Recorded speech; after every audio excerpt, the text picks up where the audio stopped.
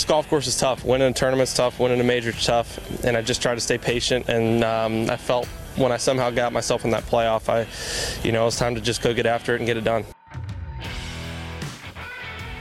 Hello and welcome to the latest episode of the Bunkered Podcast in association with Callaway. Have we all woken up yet? Have we all got over the snooze fest that was the USPGA? Or am I being too harsh? We will find out over the next hour or so. Michael McEwen here. Thank you very much for tuning in. Lots to digest after another men's major championship. Lots to pick apart. Many, many talking points. And I think there could be some contention here, some opinions getting flung about. So, with no further ado, let's introduce him, Bunkered editor Bryce Ritchie. Hello there, how are you? I'm fine. Good morning. I'm suspecting that's the end of any strategic partnerships with the PGA of America. Let's be honest, they were gone long ago. Yeah. So, we'll get to the PGA in a second, but first, what's happening in the world of Bryce Ritchie? What's happening in the world of Bunkered? Is there stuff going on that people need to know about? The world of Bryce Ritchie? It's not really that interesting, to be fair. I went to the gym last night and I can walk today, so that's a good sign. Excellent. There's nothing else going on. It's a sign you're not lifting enough. Well, yes, because I couldn't walk last week, so yeah. So tell the listeners what you were telling me just before we hit record. You were struggling to lift just the bar. Yes, no weights on it, just the bar. I was doing squats last night. Which I'd pay to see. Yep. And stick that on I wheels. was doing my warm-up, and you meant to do a warm-up with just the bar, and I realised I was struggling to do the warm-up because I couldn't get back up with just the bar. So that's, I think if you look in the coaching manual, that's a bad sign. In the coaching manual? Yeah, that's a bad sign. That was just a joke. I don't have a coaching manual. I've got the internet. So yeah, but progress. Yes. Small steps. So is progress. This, we've been here before, I'm sure long-time listeners will be familiar with your dalliances with the gym, your fleeting visits. Is this like a year ago where it was all Operation Bulk and Project Bryson? Are we heading back to that? Yeah, it's not Project Bryson. I'm now trying to lose weight. All right, okay. I was trying to add weight last time, so yeah. So you have no idea what you're doing, basically? No, not really. No, I do. And it involves less time in the gym, which is a lot better, and being a bit more careful in the kitchen. Right, okay. The kitchen is the issue because I don't know if many other listeners have this situation, but my wife can't cook. And when she does, she's not very good at it. 58 seconds is the point at which Bryce Ritchie signed his own death warrant. Yeah, no, she knows that. She admits this. Right, she can't be bothered cooking. So I have to make all the effort. And after a while, it's just tiring. Mm-hmm. Can't be bothered. I make every meal. Oh, do you? Yeah. You share the cooking duties in McEwen household, don't you? She listens to this bit, so yes. Unofficially. Yeah. I don't do as much as I should, but I'm a phenomenal cook. The thing is, I'm not good at just, if you give me a whole bunch of ingredients, like, remember Ready Steady Cook, where they would show up with like a 2-week-old tangerine, a bit of pork chop. No, I'm like, how do I make Is that the programme where they made like how to scramble an egg in 8 seconds and all that crap? Perhaps. That was a lot of bollocks. But if you give me a recipe, no bother, I can follow it to the letter and I can do a good job. But apart from that, no, I'm not the most creative of chefs. I'm a doer rather than a creator. Yeah, I need a tour chef. A tour right. chef. Somebody like a live-in chef. Okay. That would be good. Okay. Let's move on from that. Let's digest that and move on. You like that? Yep. No, let's go to the USPGA because that consumed our weekends. I'm going to leave them there. Okay, that's fine. It was... Where'd you start with it? I mean, there's, as I said at the top, there's a lot we need to get through, a lot of players we need to take a proper look at, but initial thoughts on last week's PGA at Southern Hills. Liked it, loved it, hated it. Where are you? It was completely forgettable. With the greatest of respects to Justin Thomas, one of the good guys, love him. I'm a little bit disappointed that he won that major. Why? Because it's just going to be remembered as a turgid bore fest. And that his name is attached to that is a bit disappointing for me because I think he deserves better than that. I thought it was dull from the off. Thursday, now, admittedly, it got a bit better on Saturday night and a little bit better on Sunday, but not by a huge amount. Thursday was like a boring PGA Tour event at an ugly venue. And nothing happened. The leaderboard was boring, even with Rory at the top. I just thought, there's nothing happening. You made a very good point that how do we say this? The broadcast, the nature of it, didn't help matters, and I agree with that. Yeah, 100%. But, yeah, I thought it was dull. What else do you want to say? You know, I'm with you, though. And I think you know I am. We exchanged a few texts over the weekend. Our first text was, I'm bored. Correct. And I put the same thing out on Twitter. I noticed you didn't because, you know, you don't have the same strength of your convictions as I do, and you probably didn't want the pile on. But I did, actually. But did you? Yes. How did I miss that? Anyhow, it was dull. I don't think we're saying anything that's unfair in that regard. I tried to think, you know, why am I bored? You know, it's a major championship. They happen 4 times a year. Why am I fed up watching this? And I quickly realised it wasn't one thing on its own. It was a combination of factors. A lot of people loved that golf course, and I can kind of see why. The last couple of holes are quite good. That drivable par 4 is great. The 18th, hit your shots or you're not winning this tournament. So a good couple of holes to finish. But beyond that, I found the course a bit underwhelming. I thought it was definitely lacking a little bit of stardust at the top end of the leaderboard throughout. I don't care what anyone says. Look, Mito Pereira would have been a fantastic story. Cameron Young, yeah, it's great to see these guys going deep. It's great to see different players and different names, but you still need the big names up there. John Ram, Colin Morikawa, Brooks Koepka, Xander Schauffele, Patrick Cantlay, Victor Hovland, total non-factors. There were too many. There were an astounding number of players, never mind the top 10, but the top 20 in the world that just were never really a factor in it. Totally. And that contributes to the mundane viewing experience. It just does. I think let's talk about the commentary as well. People will say I'm conflicted because I do stuff for Sky Sports. I'm happy to call it out. And I think that if they were to watch it back, the guys would agree it was lacking in energy. I'm not saying that anyone's a bad commentator. I'm not saying anyone did a bad job. I'm saying it was flat. And there needs to be, I think, a bit more energy and enthusiasm when it comes to a major to give it points of difference to a regular PGA Tour event. It was a different broadcast network in the States, which I think contributed to it, because little things like the sound didn't match the viewing experience. I know it's hard to say, but you couldn't hear the crowd. It's like you were watching highlights. Yeah. That's what it was like. Yes. You know, we get fake crowd noise. That's what it felt like. Little things like the graph. Do you know what? When you look at the Open, you see the Open branding. And this year you'll see 150th everywhere, and you'll see the Open. Yes, the Open has partners, but they don't scream in your face. It's done subtly. It adds to the event. The PGA just looked like, here's all our partners. Like National Car Rental, something like AIG, blah, blah, blah. And you looked at all the branding on the boards, and I thought, that looks like a tour event. Yeah. Do you know what looked better? Live Series looked better than that. Live Series screamed branding. It actually reminded me of the 97 Ryder Cup in Spain when it was sponsored by Johnny Walker. Yeah. And it was just a different looking event. It didn't look special. Yes, it looked like a good event. That's it. It didn't look like it was a major. Ironically, their tagline was, "This is major," and it didn't look like that. Maybe they meant it sarcastically. Yeah.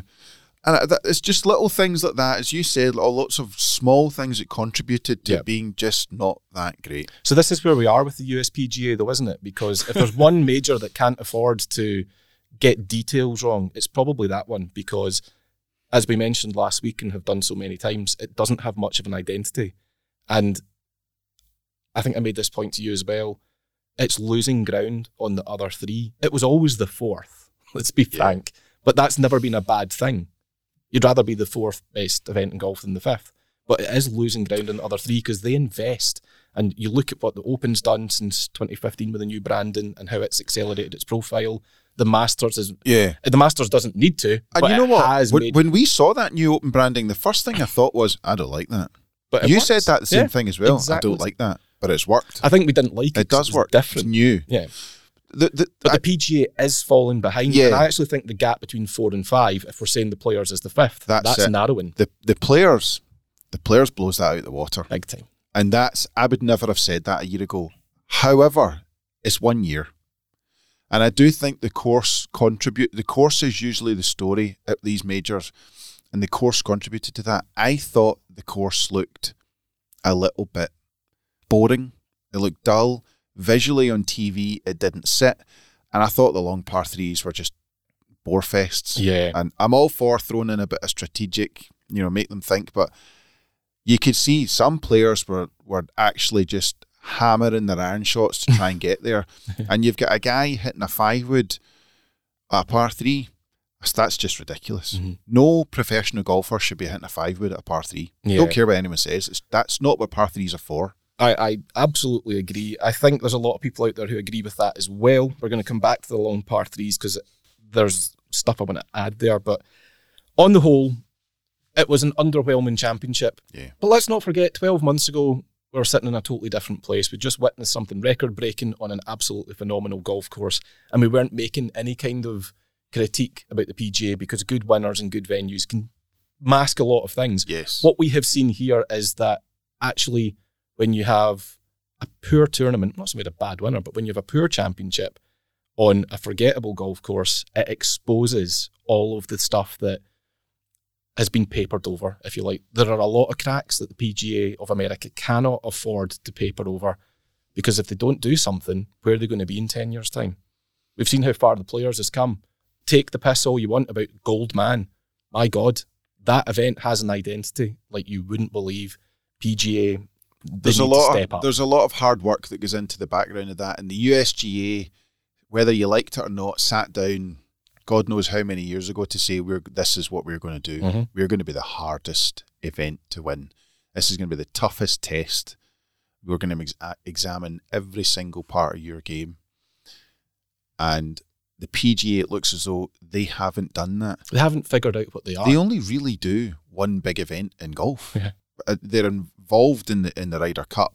And the ironic thing when they're involved in the Ryder Cup is that there's not much strategy that goes into an American Ryder Cup course. It's just basically open it up, wide, no rough, go. That's it. That's it. So Davis Love turned up and says, take all the trees away and take all the rough away. Great, thanks. Done. So you want a big field, Davis? Yes. Yep.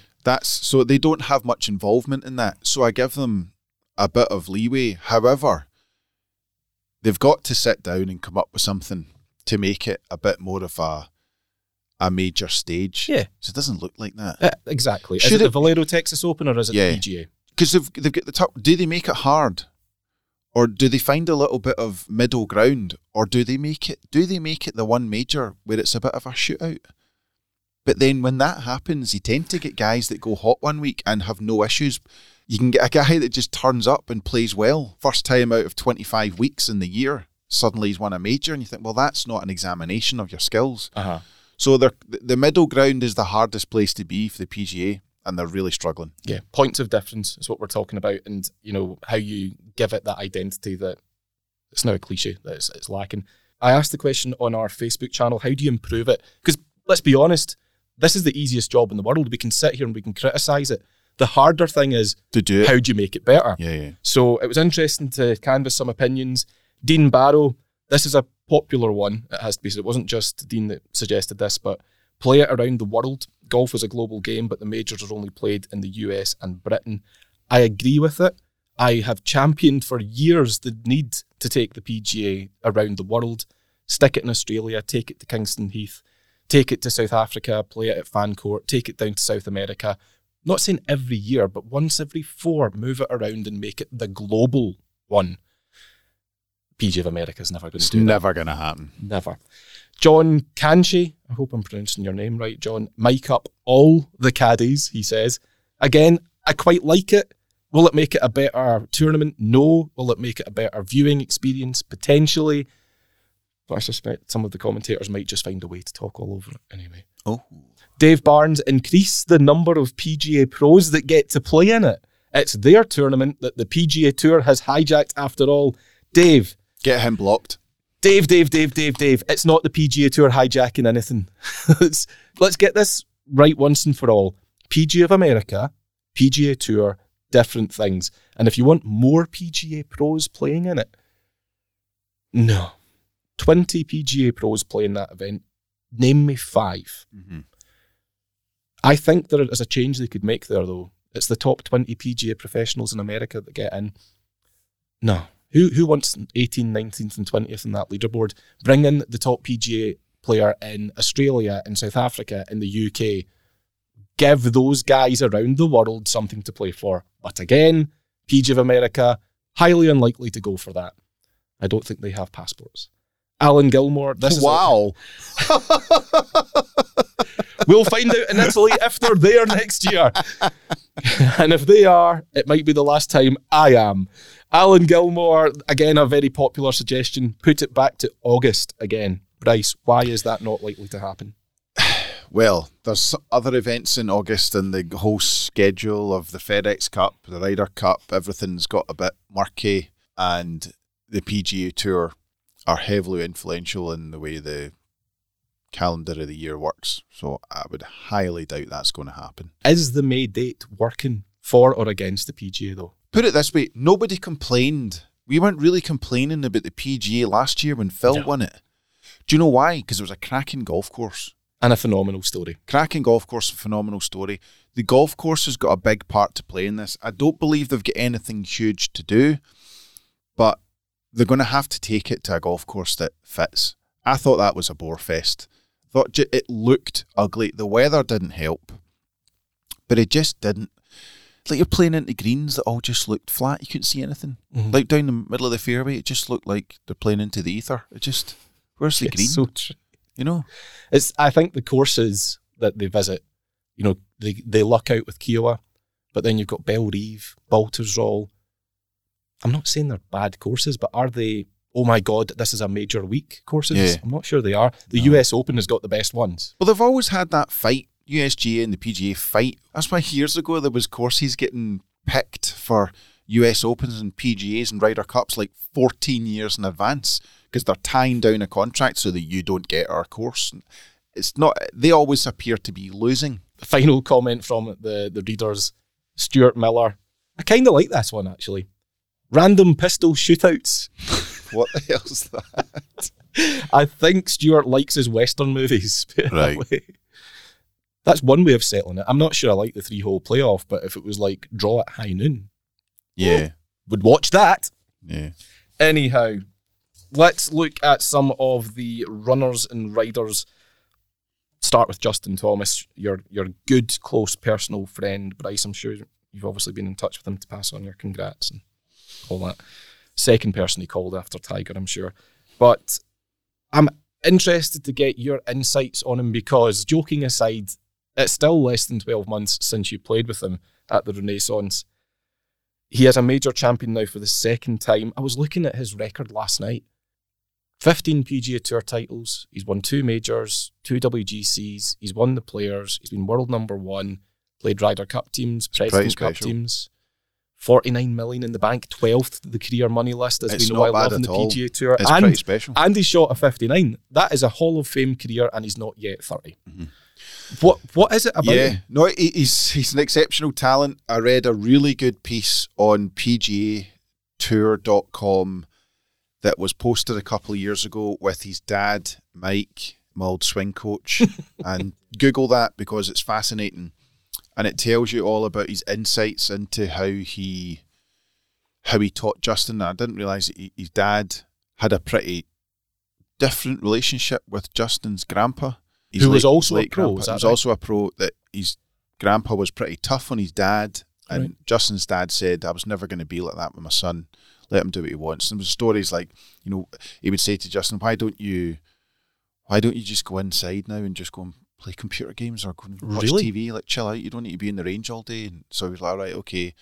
And then he would get up the next morning and he would look over at the range and they would be 11-year-old Justin Thomas hitting balls at, 9:30 in the morning. And he would say, what's going on? He's like, I got bored. Justin Thomas used to practice for 9 hours a day when he was 11 years old. And that's different. That's something that's coming from within. He within. wants to do it 100%. That's not someone imposing it on you. Yeah. I think that the relationship is pretty key to his success because I think they work really well together. And I think he said, I don't want him to be out there as my dad. I want him to be out there as telling me what to do and rights and wrongs and interesting. But he's a great talent. I remember talking to a US journalist that said a couple of years ago that Justin Thomas is a phenomenal player, but every now and then he has brain farts, which can really halt him. And if you look at some of the big tournaments he's been involved in, he does look as though he has these moments, which every player has, but sometimes they happen a bit more when you have more than one. It's like a train wreck, it keeps happening. And he had, his shank on Sunday. You think, oh my God. And you remember thinking, is this it? But his recovery was superb. I did think on the Saturday, if he could hang in, he's a fearful player. No, I don't think you'd want to be playing him in a playoff. Go through his record. I don't think anyone would want to play him. But he's now put himself in. He's now out of that. I've won one major, and that's tricky. I think it would have sucked if he'd gone through another few years with one major, considering everything he's done. He's now got 2. Do I think he'll get 5? 100%. Really? 100%. So why? Because he's now past that hurdle of 1. His 1 was a few years ago. 17, yeah. Yeah. So that's actually a long time. I think he's got bags of talent. He's hugely respected. There isn't really anything that he can't do. And I think he's got the best system around him. And as I know you're going to say, he's got one of the absolute best caddies in the world. And to be honest, he already had that. With Jimmy? Yep. He's like the model tour pro. He is, isn't he? If I wanted my wee boy to be a tour pro, I'd want him to be Justin Thomas. The thing I like about him as well is that he's not one-dimensional. You look at the way he moves the ball, and it's a total 2 fingers to the people who say, well, the modern equipment and modern ball doesn't allow you to do this. Thomas was shaping shots like it was nobody's business. Yeah. And I love that about him, because you don't know what shot he's going to hit until he sets up to it. So he has the ability to shift the ball and, high draws, low hooks. He has the whole lot. I like watching him because he does things that a lot of other modern players, I'm not going to name names, but there's a lot of players who are flat track bullies who play one way, and the PGA Tour, the way it sets up, allows them to be that. Thomas does things slightly differently, which is great to watch. You're right, I do want to comment on Bones. Noticeable the conversation that they had on Saturday night where Bones basically told him to get out of his own way. You're being quite negative, you're being hard on yourself. Yeah, so I'll be honest, I don't actually know a huge amount about that. Tell me what's the deal there? I think Thomas was just quite down on himself and the way he was playing. This the on-the-range conversation? Yeah, that's the one. And Bones effectively said to him, why are you so upset? Okay, you're 7 shots back, but that's not insurmountable. Flick the mindset. Rather than thinking about all the bad stuff that's going on, let's talk about the positives. You're still in this championship. You know what it takes to win this championship. You are Justin Thomas. You've got a great record and you're a great golfer. Go out tomorrow, shoot the lowest number you can, see where it takes you. That is your caddy stepping up when it matters. I think Bones brings something to Thomas that he'd been lacking. In much the same way as Ted Scott has transformed Scotty Scheffler. Whether it's a freshness, that you're working with somebody new that gives you that support. Also, you have faith and total confidence in him because Bones knows what it's like to win major championships. Yeah. He won 5 with Mickelson. So Thomas can get something off the back of that. This guy's been here before. Many times. Knows how to win, knows how to lose. So I think he's been pretty influential. Mito Pereira. 1.5 hands on the Wanamaker. Yeah, I wouldn't class it as it was a bit of a disaster, but I think you should see it as a learning curve. To be honest, he probably had no right to be there. Where did he come from? It's a total learning experience, and I think he'll probably be better for it if he's strong enough. A lot of guys get in that position and then completely collapse. They don't go anywhere. I'm hoping he's different. It wasn't as bad as I think some people are making out. I know there's been a few comparisons to Van de Velde and so on. Van de Velde was different. Van de Velde was a combination of horrific decision-making and horrendous bad luck. Genuinely horrendous bad luck. Would you not class Pereira's tee shot on 18 as bad decision-making? I think he'd hit that all day. it wasn't a shot that was new to him. So it's one of those ones, what do you do? And that's it. To some degree it was, because there's adrenaline.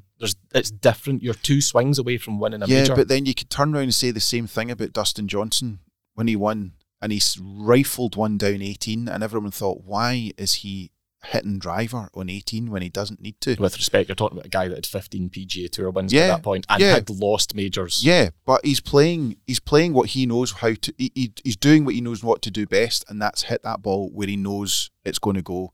There's a self-confidence that comes with that. He pretty much admitted he hit the shot that he wanted to hit, but effectively he got a bit nervous and fluffed it. And he could have done the same playing safe. You know, there's always that argument. Do you play safe and hit a shot that you've not really hit all day in order to try and steer one out there? Or do you hit the shot that you've been hitting all day and hope it comes off? Do you think he'd hit the shot again? Same shot, same club? Probably would. Probably. But he's never going to get that chance. And that's how brutal it is. He'll have made a lot of money. He'll have helped his rankings. And he'll have given himself an idea of what it's like to be in that position. And he's coming back next year. He's in the next major. There's an awful lot of positives. An awful lot of positives. It's going to hurt, though. I think I'd love to know how he is now. So this is Tuesday morning, 48 hours, not even, on from it. He's had a couple of nights sleep to digest it. I'd like to see how he is now, because now it should be sinking in. Yeah. I thought in the immediate aftermath, I want to give him massive props for speaking to the press. Others didn't, and I'm going to come on to that. But I think that showed grace in defeat. Yeah. I think it'll help him. Maybe it was a bit of catharsis for him as well, to verbalise it, to speak to people and to explain in that immediate aftermath, here's how I am. To also explain what his decision-making was, his strategy. Yeah. So, but that again is different. That's right after. You're still in the moment. So how is he now? Yeah, I'd love to know. And how we'll get back from it is you'll get a really good understanding of what kind of guy he is, because some people are able to bounce back. You take Jordan Spieth from the Masters. Jordan Spieth bounced back. He's had some crap to deal with, but that boy has bounced back big style. He has. Others don't. You look at Molinari. Molinari's never recovered. Has never recovered. I don't care what anyone says. That guy was one of the best ball strikers in the game for about 7 months. He was flushing it. And he's never recovered. Yeah, totally agree. I think I've seen him 3 times since then. Mm-hmm. Zalatoris, everyone wants to talk about his putting, and I get it. But at some point, we're going to have to point out that this guy is mega impressive as a golfer. The putting is what it is, okay, right? We could do a whole podcast on why he seems to struggle from 5 feet and in. And not enough for me is being said about the rest of his game. Tee to green, phenomenal. You talk about ball striking and Molinari and so on. My word, Zalatoris' ball striking is off the charts good. Even on the greens, his long putting, his lag putting is actually pretty stellar. Yeah. But people just want to fixate on this one part of the game, and they are missing the fact that he has now got, I think, 5 top 8 finishes in something like 8 major starts. It's phenomenal, considering he has a huge part of his game that's a bit worrying. And I know you can't ignore it, but he's number 1 in tee to green strokes gained. He's number 1 approach to green strokes gained. That's pretty awesome. But his putting is, without doubt, it's dodgy. And his stats are dodgy. 185th strokes gained putting, I think he is. I mean, his putting stats are terrible. The problem is, well, it's not a problem. It's absolute advantage. He turns up at majors and he's able to get round it. Considering his liabilities, the guy's phenomenal. Do you see where I'm coming from? That it's just now a bit boring, and I think a wee bit lazy just to fixate on that one thing. To be fair, it's nothing new. That's what I found that quite interesting. A lot of people seem to be stunned by it. This is not new. This is about a year old. His putting stroke's not changed, but it's almost like a lot of people had seen it for the first time. The other thing about it is he repeats it. I don't know how many plural PGA pros I've seen. I have no idea how he repeats it, but he does. That's the thing. It's a repeatable stroke. And the one thing I've always been told by every pro I've ever seen is try to get something that's repeatable, get a process. Yeah, but I'm not saying you teach it. I'm not saying you want it, but at least it's the same problem time and time again. He's not got so much of a swing arc on his putting as some sort of like a right angle move. I don't know how to explain it. It's terrible. Let's be honest. You would never teach that. But is it repeatable? The amount of times he missed putts from 5-6 feet was quite a few. But he's not the only guy that missed from 5-6 feet. It's just if he didn't have that stroke, you wouldn't be talking about it. But he does have that stroke, and he's the only one on tour that does. And it is whatever you talk about it, it's not even a stroke. It's an attempt at a hit. I'm not sure he's the only one on tour that has it. I mean, good morning, Billy Horschel. There are others out there with issues. Oh, the thing for me that's really I felt that. The thing for me that's really interesting with Zalatoris is that when he misses from, say, 5-6 feet, he completely misses the hole. You know, there's daylight between the edge of the ball closest to the hole and the hole itself. It's an attempt at a jab. It is what Sergio Garcia was verging on a few years ago. Garcia was verging on just being a horrendous putter, and that is the yips. What I found interesting is no one said that at the weekend. What he's got is the yips. That is what the yips is. He's struggling to take the putter back and bring it through the path. Yeah. Struggling to do that. That is exactly what the yips is. You can't do that. That's why what is he? Is he 25 years old? About that. I think he's 25. That's why he holds the putter like that. There's no other reason. He's trying to take his hands out of the equation and do it as an upper body move. Because if he putts with his hands he's hitting that ball off the green. Because he has the yips. Putting itself is an art. Some guys are good at it because it is just a bit of calming that allows you to get the ball near the hole. Other guys crap themselves and their brain sends signals to the hands saying, I just can't, I don't care what he can't do it. But when he's 10, 15 feet out, he's a bit calmer. Interestingly though, he's 8 under. So the aggregate scores for the first 2 majors, he's 8 under for the Masters and USPGA. There's only one player better off than him on 9 under, and that is Rory. Which leads us neatly on. Positives. Well, he got the Thursdays out the way, didn't he? We were saying this last week. If Rory can just get off to a good start, you've got to fancy his chances. He got off to a more than good start. Got off to a great start. And then wasn't seen again until Sunday early afternoon, when by that point, once again, he had too much work to do.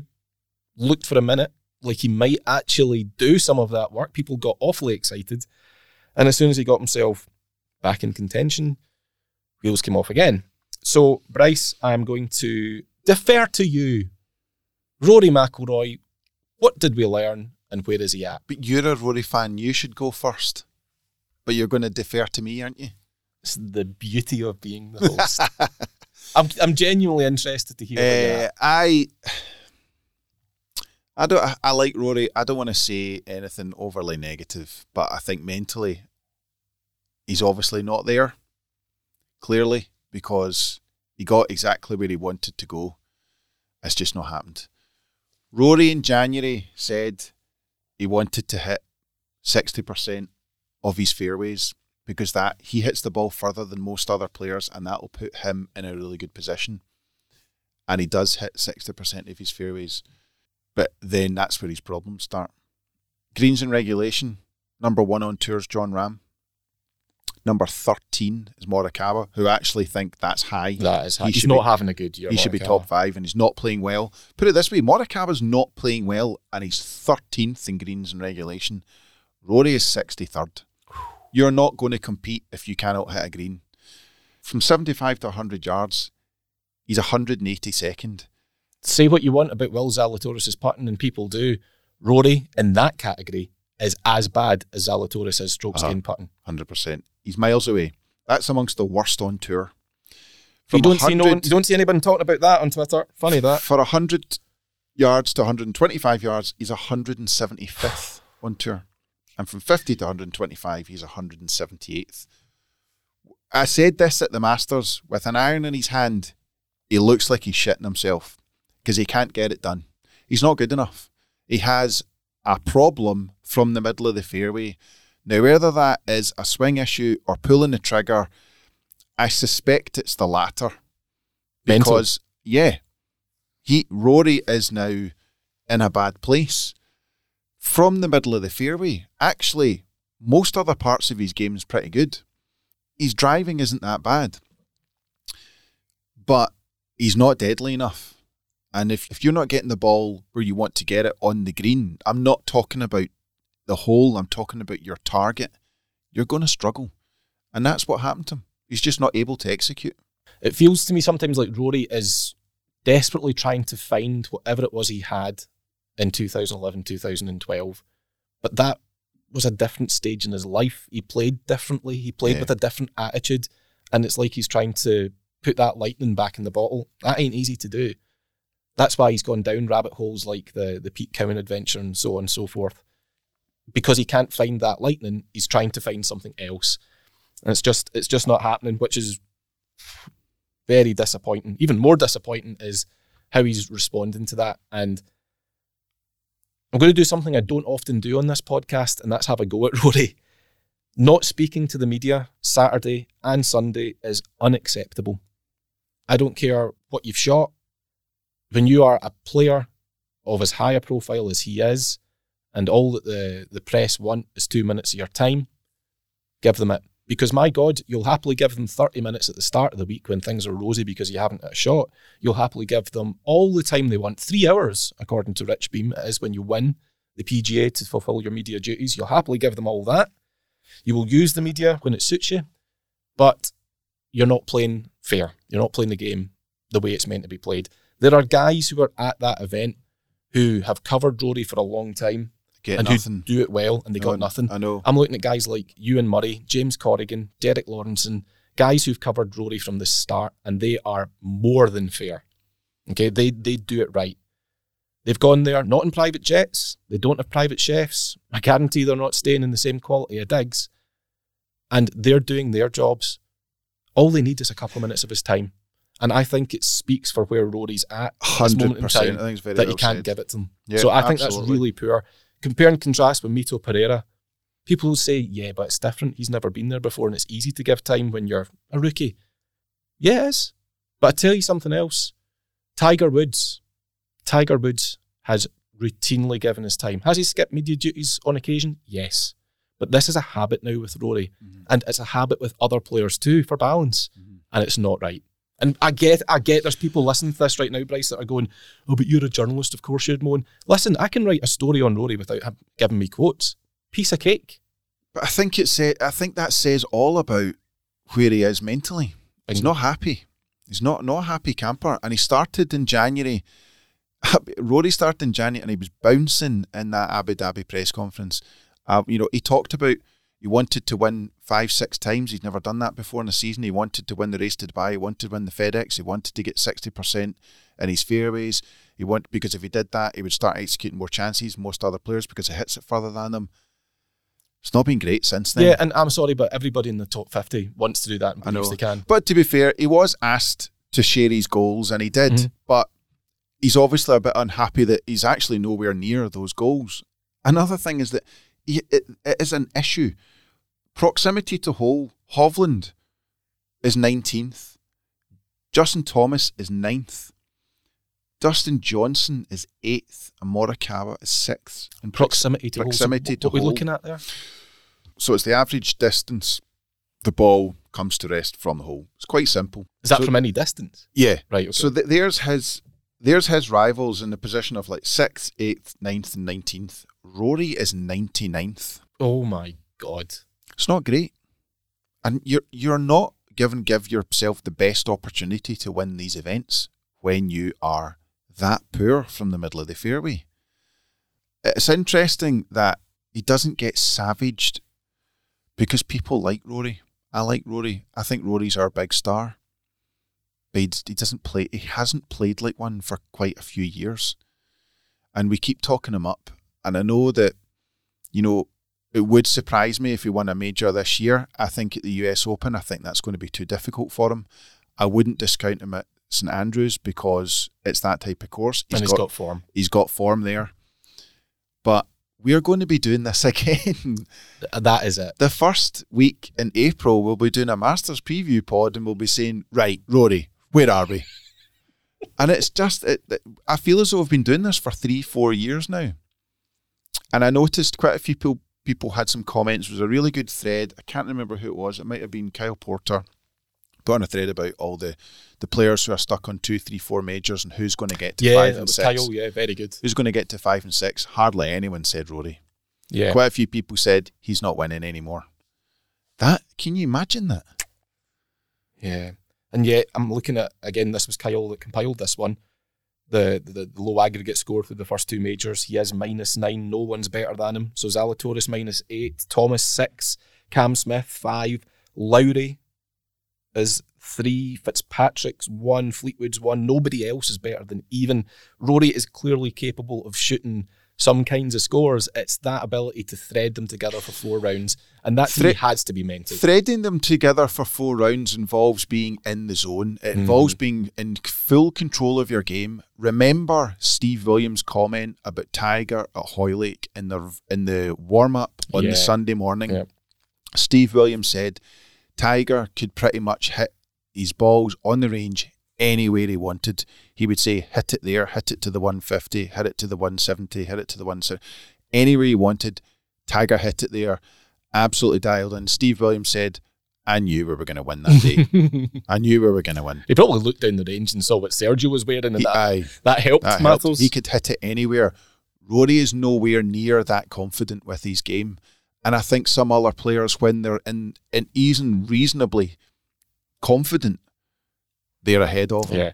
I think Rory's constantly on the back foot. It's so funny you say about being in the zone. I think the truly, truly great players over history, and there's only been a handful of those, if we're being honest, but I'm talking about Jack, I'm talking about Tiger, they were able to get in the zone. There's a difference between being able to get into it and just finding it, stumbling into it, and Rory does that. He stumbled into the zone at the Masters on Sunday. I've said it before. He's not very good at grinding. Can't do it. Other players can. Frustrating. I went to see Top Gun on Thursday night thinking, there we go, Rory's off to a great start, life is good, and, well, here we are, less than a week later, and no, it ain't. Anyway, loads more to come on this week's episode of the Bunkered Podcast in association with Callaway. Do not go anywhere. When we think speed, we think about speed tuning every aspect of the new Rogue ST drivers. Really? I just think about hitting bombs. Yeah, past him. When we think total power, we think of our tungsten speed cartridge. A what speed cartridge? I don't know, but I like what it does. When we think max distance, we think... Oh, that's bomb! With our fastest, most stable driver ever, there's only one thing you'll think about. Nastier bombs. Think speed. Go Rogue with Callaway, the kings of distance. Hello again. Welcome back. Part 2 of this week's Bunkered Podcast in association with Callaway. Just before we move on from the USPGA one final time, we mentioned it just near the top of the show, Bryce, about the long par 3s, which was one of people's many complaints about Southern Hills, the fact that we were watching par 3s that were not far off par 4s in places.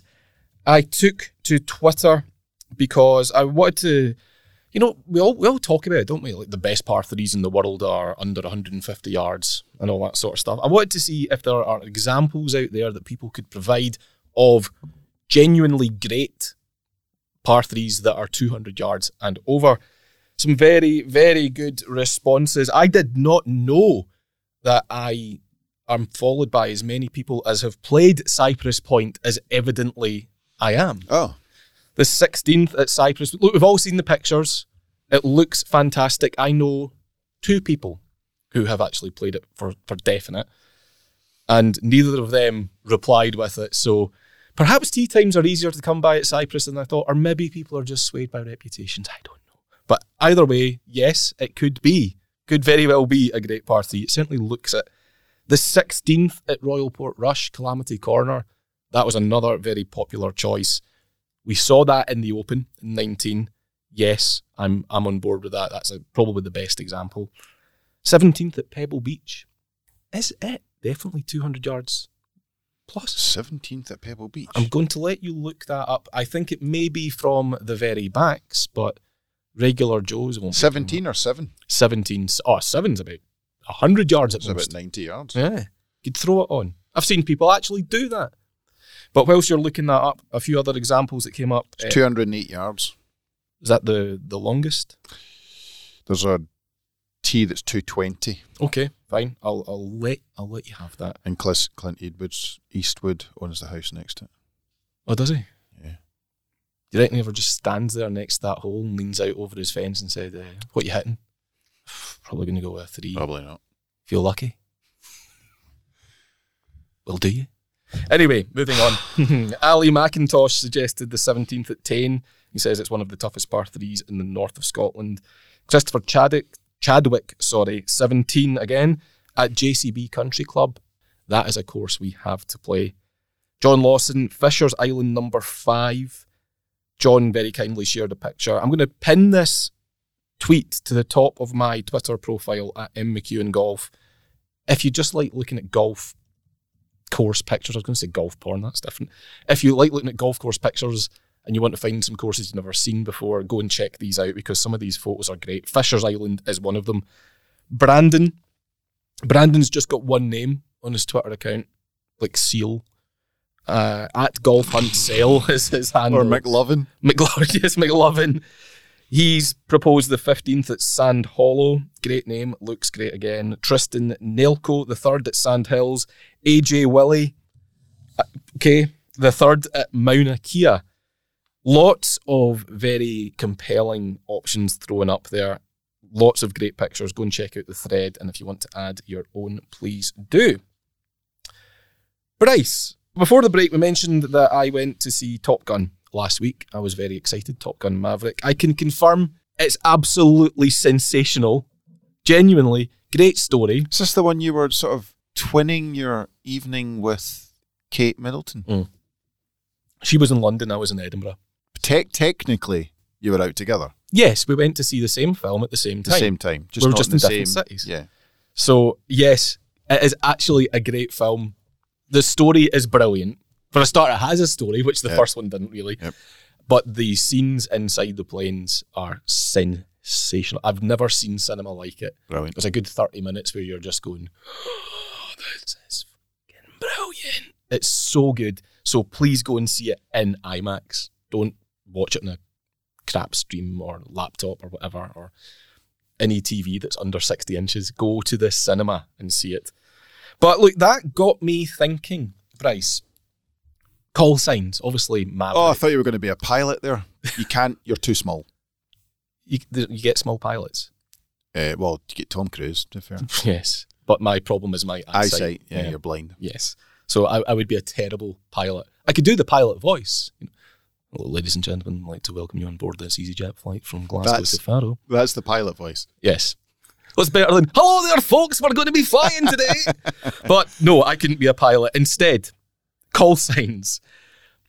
Top Gun, obviously famous for its call signs, some great ones in the new movie, Hangman and Rooster and so on. It got me thinking about golfers and what professional golfers' call signs might be. So I have created a little list here of call signs for professional golfers based on their reputations. And it is your job to guess the golfer. Okay. So, for example, con man could be Patrick Reed. It's not, but that gives you an idea of where we're going with it. Okay, so First up, call sign Einstein. Einstein. That's got to be DeChambeau. Correct. Brilliant. 1 for 1. Crybaby. Crybaby. Bubba. No. Oh. There's a case to be made. There's a case to be made for a few players, but this is based on more recent activity. Crybaby. As a caveat, I like the guy. I think he's so entertaining. He's great for the game, but this does fit. Oh. I'm now thinking it should be Bubba. It's quite good, to be fair. You're going along with someone who's complaining. Yes. Crybaby. Is it Brooks? No. He didn't like the way Augusta was set up for him. Oh, Tyrrell. Yes, and he didn't Crybaby. like... I think Tyrrell Southern should be Hills. something more like anger, something to do with losing his temper. Don't know. Hothead, maybe. Crybaby Bubba does work beautifully, actually. Okay, promo. Promo, Ricky. Correct. Chatterbox. Oh, Talk to me, Chatterbox. Gary Player. No. Aye, it is. No, it's not. He's Crunches. Chatterbox.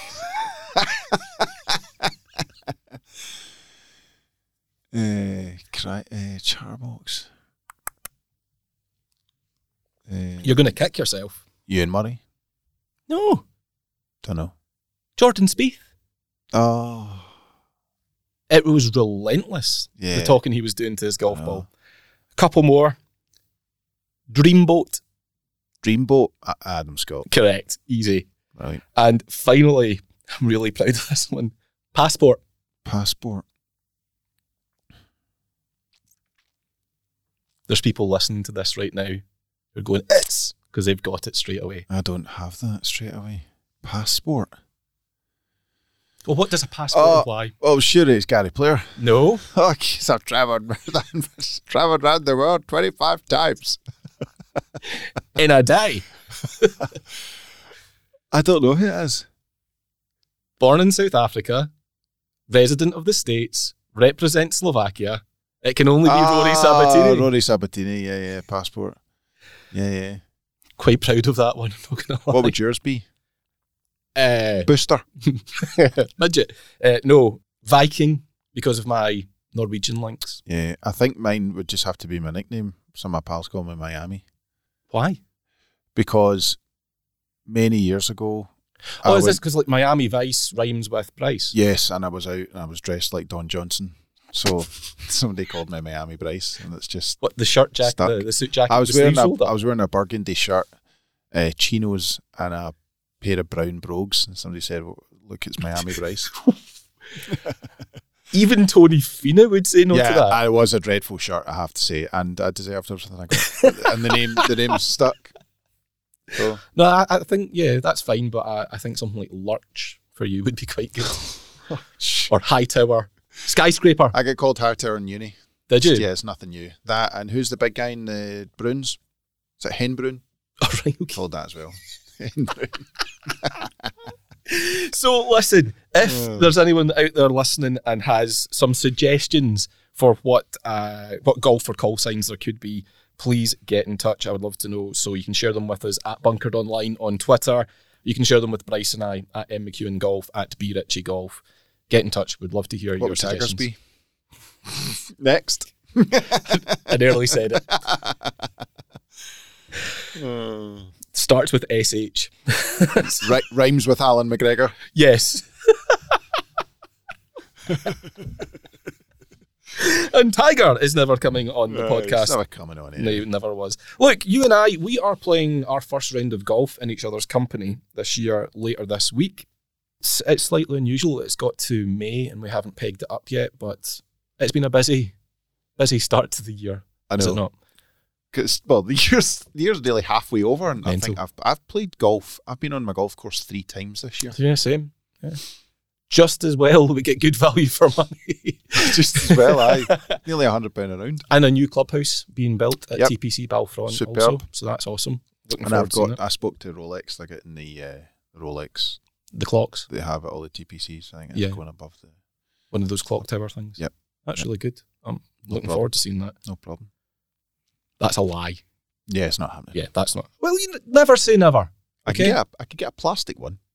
You can get a Rolex that's got 2 L's in it. I can sort you out with a guy who knows where they are. But it is our first round together this week, and thought we'd just go over some ground about what it takes to be a good playing partner. Something a little bit different for you in this section of the pod this week. Because look, we all have people that we like playing with. We all have people who we see in the tee sheet and the BRS or whatever it might be and actively avoid that person. But listen, Bryce, what? Just so I know for my own benefit for Thursday night's round. This is because we're playing with some new boys in the team that we've Yes, never exactly. played with before, and we're a wee bit apprehensive that they might think you're a wee pain in the arse. No, we don't know. Like, you know, when you play with somebody for the first time, that you always wonder what they're going to be like. Yeah, and not just as a golfer, like as company. Yeah, well, you kind of know that anyway because we work with them. But it's company as a golfer, and it can be interesting. It can. So for the benefit of the boys, if they're listening back to this, but for other people as well, let's go straight to the negatives. What are the worst things that a playing partner can do, Bryce? The opposite of qualities in a playing partner. I don't know. Maybe ruin your cool. I think that. How do you mean? I played Dougie Park, and I played with one of my pals I haven't played golf with for a few years. We've been on trips together, but I've not actually played in his group. And I walk on, and there's a bit of a crowd behind the first tee, and my pal, two of my mates I was playing with, one of them, he's got quite a slow swing, so he's just having a couple of practice swings, and my other pal stands on, and you know him well, and he's giving it like 140 mile an hour ball speed practice swings. You just think, what the hell? And there's a crowd, and you can see, and it's a and you're like, and then he's like shaking the shoulders like, this isn't the World Long Drive Championship, just chill out. And I think that's a wee bit embarrassing. I never like to be embarrassed on the golf course. I am very picky as a playing partner. I'm full of critique, but it's inward. You like things done a certain way. Yes, it's inward critique, and I think I'm good fun to play with, but I want you to know that when we are playing together, I'm critiquing the hell out of everything you're doing. Yeah, I mean that does spell fun. Yeah, but you don't know. Of course I'm you doing do. it. No, you don't now. You can pick up on people's body language. I can tell when you're having fun and when you're not. I can hide that. I'm immense at hiding that. You are terrible at hiding that. No, you have no idea. Because you go very quiet. No, put it this way. I played with Justin Thomas. two guys. Know. No, I played with two guys on Sunday that I'd never met before, and one of them turned up with a black glove, and I didn't say anything. A black glove. Can you believe that? He actually turned up wearing a black glove. I never said anything. I kept my counsel. But I could have said, look, there's a wee issue here. I don't know if you know, but your glove's black. And I don't know Things if you know that. That's a choice as well. I know it's a choice. That's borderline unacceptable. That's like wearing a white belt. I know, but he didn't have iron head covers, and you always think thank God. A bit weird. But no, my biggest worry with a playing partner is that, and I know we have this issue with Jamie, because Jamie's not playing Thursday night, so I'm thankful that that's the case, but I do have a huge issue if you talk too much. The boy's been in the door a matter of months, and here he is hearing on the podcast that he talks. He's a cracking writer, great wit, but I would worry that he's just going to talk the ear off me and around the golf, and that's concerning me, because I like playing golf, but I don't want to hear your life story when we're playing golf. And I play with my brother-in-law, and I can't shut him up. He doesn't listen to the podcast anyway, so who cares? But I can't. He's too busy talking to somebody. Just talks constantly in the golf course. And my pal Dell, it's the same thing. You walk down the tee. We walked off at the Dukes. We played together at the Dukes last year, and we walked off the first tee. And the first thing he said to me was, "So you're going to talk to me during this round of golf?" Really? I was like, yeah. Just keep it tight, because he always wants to ask you if you've hit that shot the way you wanted to hit it, or why did you hit 7-iron and not 8-iron, but why were you? It's just worry about your own game. I don't mind that in moderation. He'll do it in every hole, yeah, and he'll take notes, and then when you do something, he'll charge you back to 6 holes ago. But that's you did it nice. That shows he's interested. In I know, and I get all that, but it's an element of just shut it. The opposite is also true, though. See, if you play with someone who's mute, that's a horrible experience. It's not a lot of fun.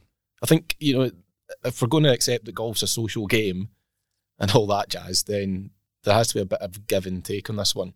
You need to have stuff to say. You can't just walk around with your head down, as you've sometimes done when you're in a mood, just like, get me off this golf course. That makes it crap for the people you're playing with. Yeah. Equally, too much of the old jibber jabber can wear you out. Yeah. Also, the thing is, it's not just about socialising. You're there to try and play well. But if someone's putting you off what your process is... Put it this way, without naming names, we played with a colleague many years ago, and I think he thought he was going to beat me, and then I played quite well, and he ended up losing, and in the entire back nine, he went in a huff. Yes. The entire back nine. So I could imagine... And it made it a bit of an unpleasant experience because he went in a huff. And that can be quite... I get that. Some people get into the game and it upsets them, but I don't think I've ever gone in a huff. I might have gone silent for a couple of holes just as I want to go to my safe space. And where is that? No idea. It's right next to the Pain place. Yeah, it's easy to get those doors mixed up. Yeah, but no, I like a bit of chat. Again, as we talked about with the PGA and its major status, you got to find that middle ground. You got to find middle ground when it comes to chat that's enough, or just a bit too much, or not enough. It's tricky.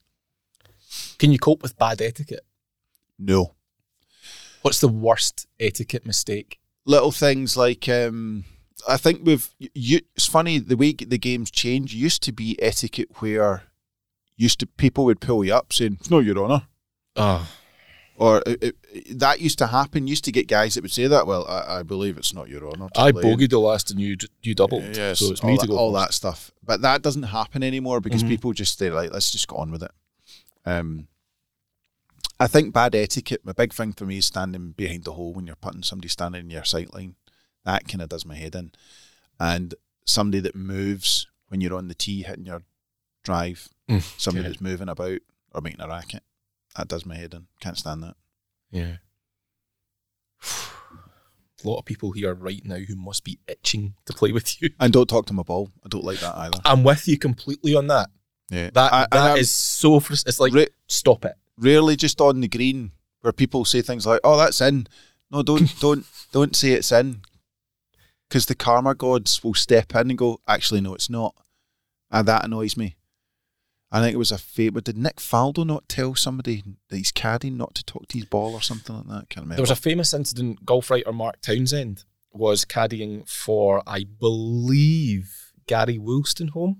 Oh, that's right. And he said, "Don't talk to my ball." Yeah, I think the ball was in the air and it was needing to travel. And I think Mark just said something simple like, "Go, go," and before the ball landed, he'd been rebuked by Mr. Wolstenholme. Superb. Yes. Gary was always a lovely person, wasn't he? Never actually met him, never spoke to him. But I've heard the stories, so yeah. Oh, well, I've never heard about it. We'll savage him anyway in the podcast. Like, when it comes to playing with total strangers, and I'm really guilty of this, I'll admit I prefer to go out of my way to avoid it. You know, with medals and so on, if someone shows up, or if you're away on holiday and you've got two of you and there's a single and the pro says, "On you go, you just make a 3-ball." I'm like, oh. I know, you're always a wee bit like, oh no. I played at Quinta a few years ago and myself and my brother-in-law, the one who does all the talking, we were on the... He's really always doesn't listen to this. We were on the tee at Quinta at something like 7:30 in the morning on the south course, and I was just praying that it would just be the two of us because he's also slow, so this will take us all day. We got on and there's two sort of women in their 70s and they were standing in the first tee and I thought, oh no, we're being paired up. I was hoping it would just be the two of us, and we had a proper laugh. Really? With these two ladies. We had a total laugh. They loved us. Whenever we hit a big drive, they were just whooping and hollering, and well, that's amazing. It was just great. We were giving them lessons and stuff. It was hilarious. We had a great time. But then I also played Lorenzo. Is it San Lorenzo that week? Right. No, sorry, Laranjal. Right. Played Laranjal that week. And same thing, we turn up with a 2-ball. We think maybe we're going to get paired. And we did, and we get paired with a couple. And the guy stuck his hand out and he said, "Oh, hello." I said, "Hi, how you doing? I'm Bryce. Nice to meet you. This is Stuart." And he said, "Oh, 2 jocks." Oh, no. And I thought, oh, no. I'm going to drown you in the lake. Was that just like a nervous reaction? I on his don't know. part? And his wife was perfectly nice, but you think, why would you say that? You know? It's how people take that, and if there's a chance that somebody might take offence at the word you're using, then just don't use it. Don't use Use something else. It's like, oh, you're from Scotland. That would be a different way of handling it. But it's the equivalent of someone walking onto the tee like, hey guys, what's happening? Like, oh, you're an arsehole. Nice to meet you. So, I think I might have struggled with that as well. But that was during that round, the guy had said, the starter, you're playing in amongst all the orange groves and it's nice and, you can help yourself to oranges, whatever. This guy filled his golf bag with oranges. He could hardly get clubs in his bag. It was just filled with oranges. I was like, what are you going to do? Well, he must have taken about 40 of them home. You played with the man from Del Monte. Yeah, he said you could have them. You didn't have to take them. Brilliant. I mean, it's one thing picking up other golf balls that you find along the way, but to fill your boots with oranges. Fair play to him. He's getting his 5 a day. Playing on your own. That's the other thing, because I've written about this pretty extensively in the past. I love playing by myself. There are times that I'll go up to the golf course and I know that you live pretty close to it. Almost have to drive past your house to go there, and I'll just blank me. Yeah, I wouldn't invite you because I do enjoy my own company on the course. Yeah. People maybe say I do it too often. There are some people who think it's just plain weird doing that. Is it? Yeah, it is weird. It is Why weird. though?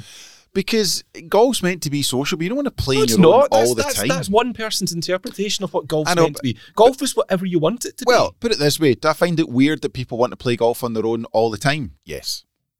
It's just weird. Because you're only going to play your home courses. Not as if you're going to go down to Surrey and walk onto Worpleston Park and play by yourself. It's just weird. You go on holiday and play by yourself. That's bizarre. The reason that I like it, there's lots of reasons. One, I can go at my own pace. If I want to play fast one night, I can.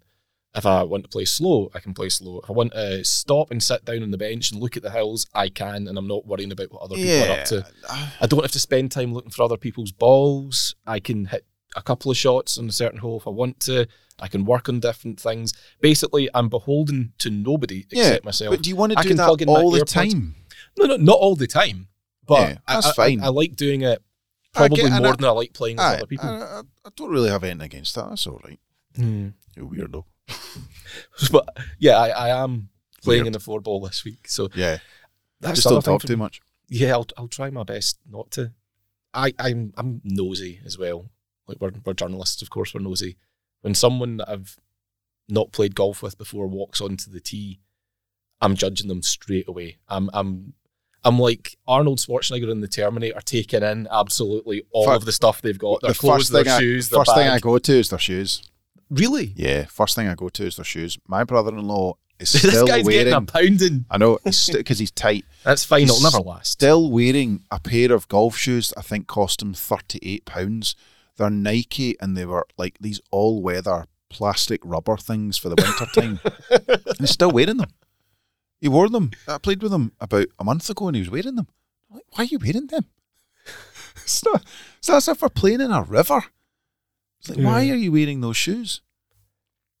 What do you think are habits that you've got that other people find annoying? It's a tough question, isn't it? It's like, judge yourself. One of my pals when you go into an appraisal and someone says, what are your strengths? Yeah, oh no, I don't know. Oh, is that a loaded gun you want me to put to my head? I don't know. I've absolutely no idea. Probably, my pal Del used to say that he thought I was slow now and then. He used to think I would maybe be a bit too deliberate over certain shots. What? Yeah. I actually think I'm really quick. But he said a few years ago he thought I'd quickened up, and I thought, why would you say that? Because you said you used to be a bit slow. Oh, maybe he was talking about my brain space. Maybe he was just trying to get in your head. Yeah.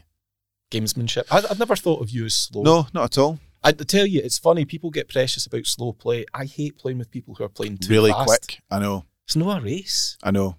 You don't need to sprint round. But some people are very quick. The guy I played with on Sunday, very quick. He sometimes he won't even have a practice swing. The ball will be in the ground. He'll address it and bang, it's away. It's just there's no messing. But sometimes I think that is actually quite refreshing. And he's not slow and he's not quick on everything. But he's certainly on tee shots. He's pretty quick. I'm trying to think, is there something that I do that would maybe annoy other people? I'll tell you on Thursday. Yeah, I don't know. It's funny, I know that I can faff. Like, the amount of times that I'll go into my pocket, and even though I've put 3 of them in there, my ball markers have disappeared somehow. Aye. And then I'm off to the bag trying to find it. Tees, and I don't have tees in my pocket ready to go. There's things like that, like even pitch mark repairers. I always think I have it in my pocket. But you don't? And I don't. No. And I just think, God, I must be really pissing people off just now. But it's certainly you. God, you're never happy. But yeah.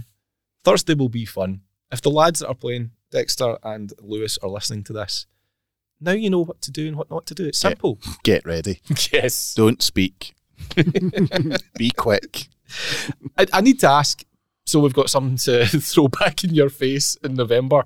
What are you aiming to get out of this year? I know much of it's gone already, but come November, what would you say is success? I was wanting single figures, but it's not going to happen. I would like to get to 10, but I put in a score there. I put in a general play score, Michael.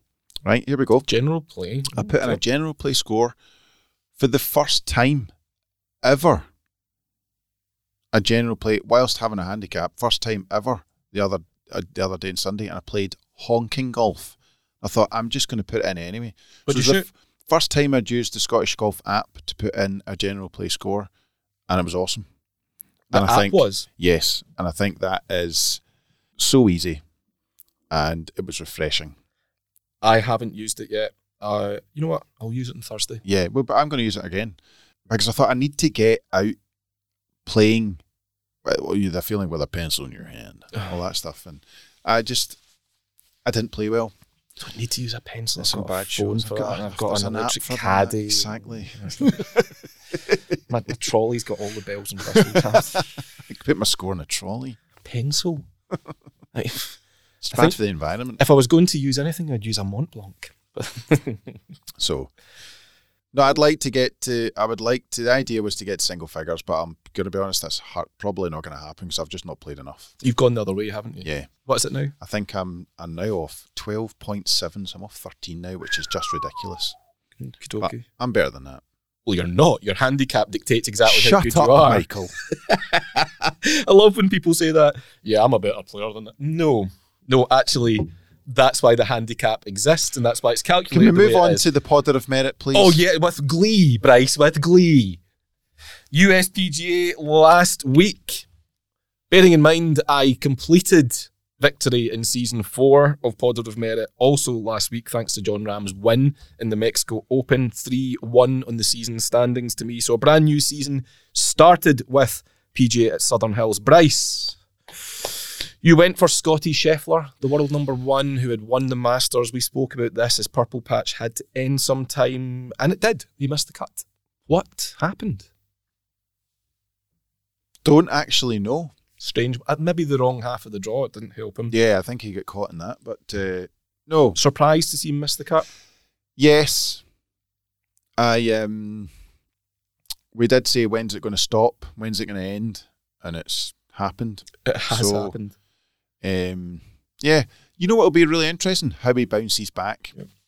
Because he's had it all and he's played really well, but now he's got a wee problem that he needs to step over. Be interesting to see how he comes back. Who responds at Brookline? I think the guy is absolute class, and I don't think it'll be a problem for him. Mm-hmm. Strange that he played the way he did at a course that he is so fond of as well. Mm-hmm. He loves Southern Hills, but I'm prepared to just mark it off as one of those weeks. Aye. Bad weather, bad fortune, all that sort of stuff. Yeah. Anyway, didn't do you any favours. He missed the cut. I went for Justin Thomas. 2 events. 2 wins on the bounce. And as it stands, after 1 week of season 5, Bryce 0, Michael 2. 2 points for the win. Is that 2 wins in a row? 2 wins in a row. That's impressive, yeah. If only you could put money on at the bookies for that. I know, but gambling is a mug's game, Bryce. So I don't need Willie Hill's cash. Don't need it. This week, the Dutch Open's taking place on the DP World Tour. It's actually a really good field for that. Javier Ballesteros is one of those pegging it up. Lots of good players playing, but we're going to go with the Charles Schwab Challenge on the PGA Tour. I'm not sure if that yawn is indicative of... Do you know what Charles Schwab is? Not a clue. No, die. Moving on. Thanks. really added a lot there. Is it not insurance? Don't know. It could be a beer for all I know. Look it up. There we go. Bet it's financial. Charles Schwab Corporation is an American multinational financial services company, bank, and stockbroker that offers an electronic trading platform. Blah, blah, blah. Boring. Boring. Anyway, they very kindly put their name to the title of this week's event. Thank you. Thanks, lads. Thanks for the 7 million. Where's it being played? I'll find out. Colonial, isn't it? Yes, it is. It's Colonial. Right. It remains my honour. So I am going for, I'm going for a guy that you've backed way too many times and who has never delivered the goods for you, but he showed up last week and produced a certainly top 10, maybe in top 5 in ties. So I'm going for Abraham Answer. I had Sign to life. I had a feeling on the Saturday night, and I stuck a tenner on him, and that was as good as it got. There's something about you two guys hit the that's bogey not, train. You're not I know. vibing, as they would say. I like him, but it's like he doesn't like me. Yeah. No, he's a cracking player. Maybe he's heard what you're like to play with. Maybe it's that. Mm-hmm. Yeah. So who are you going for this week? I'm actually going to go with Will Zalatoris. Really? Okay. Yes. I'd love to see the stats of how he's played the week after one Yeah. of his major finishes. I know I should really know that, but I go with feel. You're an instinctive positive Yes. merit player, and it really has worked out so well for you to this point. So, Mm-hmm. So Abraham Answer for me, Will Zalatoris for Bryce, the Charles Schwab Challenge, taking place at Colonial this week. Honesty Box. Again, something a wee bit different, but it's approaching summer, and that's got us thinking about golf breaks and going away. The question's very simple, Bryce. Whereabouts on your own doorstep have you not played golf, but you're very conscious you should have by now? West Coast, islands, places like that. Not done that. Have you ever played golf on a Scottish island? No, I've actually only ever been when I was a kid. I think I went to Arran. I've not set foot in Arran for 36 years. You do not know what you're missing. I know. But I went to your joint Orkney. a few years ago on holiday. That was great fun. Courses look great. But no, I've not done that. But I also want to go to places like Ullapool and Durness. I think Durness, look at pictures of Durness and I just think, oh my God, I want to go there. But it does, you have that feeling it takes a lot of effort to get there, so you need to mix something in. But I think I have been, an old pal from school got in touch, and is it Isle of Harris where Askanish is? South Uist. South Uist? Where's South Uist? I don't even know. Hebrides. Where the hell's that? Off the west coast. Don't worry about it too much. So, yeah, it's probably a good reason I've not been there because I don't know where it is. Your Scottish geography is famously Sketchy. terrible. Yes, famously terrible. Was it not? And I can't believe it has taken until episode, what is this, 70-something, 80-something, for me to point out that many years ago, Oh, here we go. we were Oh, this is great. contracted to do a job for superfast ferries that went between Rosyth and Zeebrugge. Yeah, they're going to love this. And we had to do various different travel sections. One of those was the city of Edinburgh. And Bryce, I recall, tapping away at his computer like this, just relentless. And after about half an hour It was of good non-stop that, after I'd subbed it, after about half an hour of non-stop frantic typing, Bryce's head pops up and he looks over to me and says, "See, in Edinburgh, can you see the castle from Princes Street?" And Yeah. I wasn't long in the door at that point, and I'm thinking, is this guy taking the piss? is this a test?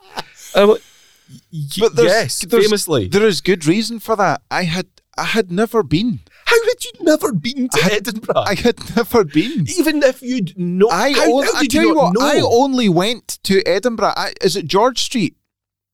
Yeah, So parallel to Princes Street. I went to George Street. I swear I'm not making this up. I went to George Street for the first time in my life about 10 years ago. That is not a word of a lie. I had What? never been. So I had never been. Until that time, I had never once in my entire life walked down Princes Street. So if I'd walked down Princes Street, the first time I went, oh yeah, that was a bloody castle. That's brilliant, right in the city. That is brilliant. Look, God, I know you don't know what you know, but that's know. I get it, but I'd never been. But it reminds me of a time we went on holiday to Seattle, and we were in a hotel bar in Seattle, and Stuart is obsessed with going to see, is it Mount Rainier, which is about 3 or 4 hours drive. It's a famous volcanic, whatever it is. Mount Rainier is hugely famous in that side of America. I were talking to the guy in the bar, what's Mount Rainier like? And the guy in the bar was like, I don't know, I've never been. Thanks, mate. Are you from here? Yep. And that's the same as me. I'd just not been. I can't explain why that happened. I blame my parents. But I'd never been to Edinburgh. That's the fascinating thing for me. Like you spent a large chunk of your childhood or teens in Brussels. Yes. But you True. I lived abroad. You knew nothing about our capital city. Yes. Really weird. Uh-huh. Was there not someone that worked here that thought St Andrews was in England? Really? I'm sure there was at one point. Hopefully they got fired. Well, yeah. I mean, or beaten. There is a St Andrews in England. Birmingham play there. Yeah. That's their home ground. It's also at Gotham. Yes, near Woodhall Spa, where England Golf's headquartered. That's very true. But famously, in a golf context, St Andrews is in Scotland, and if you're going to work for a golf company, you probably ought to know that. Yep. But no, I agree with you. Back to the original point of the honesty box, a lot of the West Coast needs explored. Askernish, I think we're going to do that. Yes. That has to be done. It looks awesome. We've been given an invite. Oh, great. The only problem is you need to fly. That's fine. You're worried about the fact it's a twin propeller and it's one of those 8-seater numbers where you can see the pilot. Well, did you not hear that story a few weeks ago with the guy in America who was on a plane and he radioed in and said to the air traffic control, how you doing? My pilot's not responding. I'm on my own and I don't really know how to fly a plane. You're joking. No. His pilot was unconscious and he was on it wasn't a 2-seater, it was like an 8-seater. But it was just him and the pilot, and he radioed in and said, how'd you fly this thing? And this guy on the ground, who just happened to be like a part-time pilot, talked him through the controls behind the flight desk, whatever it's called. That's impressive. And taught him down. And one of the things was he said, when I land this thing, how'd you stop it? The guy landed the plane. Fair play. Was the pilot okay? I've not heard, so I suspect maybe not, but I could probably Google it again, but it was a couple of weeks old. But sounds like the weekend at Bernie's. That could happen to us. Nah, we'll be fine. We'll be fine. Honestly, the statistics, not even entertaining that idea. Happened last week. So, you're more worried about it than I am. Remember, I used to fly from Orkney to Wick, which is a 15-minute flight. Yeah, so I've got a pal who's a pilot, and some of the stuff he says doesn't fill me with confidence. Then don't listen to it. Bin him. You don't need a pal. No, he's all right. Is he? Yeah. Okay. But look, Askernish, yeah, that's happening. Looking forward to that. I also, Durness, great shout. But just along the road from Durness, you've got Ray. Yeah. R-E-A-Y. Looks amazing. That looks stunning. Yeah. That whole North Coast 500 route, there's an awful lot of good golf courses up there. I've never played Brora. I would like to do that, but it's an undertaking. It's an undertaking. Needs 4 or 5 days to do, and I'm not camping. It's not happening. There's not many 5-star hotels along the route. Well, we'd have to build one. I am not sleeping in a tent and doing it in the woods. It's not happening. I need a hotel with a bed and hot water. You're not precious at all, are you? I just have standards. I think people listening to this podcast, if they've made it this far, congratulations. But I imagine there's people at this point who are forming an opinion about you, Mr. Ritchie. That's fine. He shakes his head. He shakes his head, listeners. That's what he thinks of you. He's shaking his head. I'll say this. It's been a way more professional episode than last week. But alas, it is over. That is all we have time for this week. I'll let you know how I get on playing in the company of Bryce on Thursday, and other lads as well. I hope they know what they're letting themselves in for. I hope they're ready for it. But yes, thank you for your time, as always, Bryce. It's much appreciated. I'll let you get back to doing whatever highfalutin thing it is that you have to do. Thank you for listening, ladies and gents. Always a pleasure to have your company. Thank you to Callaway for their continued support in this podcast. Impressively, they didn't pull the plug after last week. So, yep. Woohoo! And we will be back this time next week. Until then, thanks for listening. Bye-bye for now.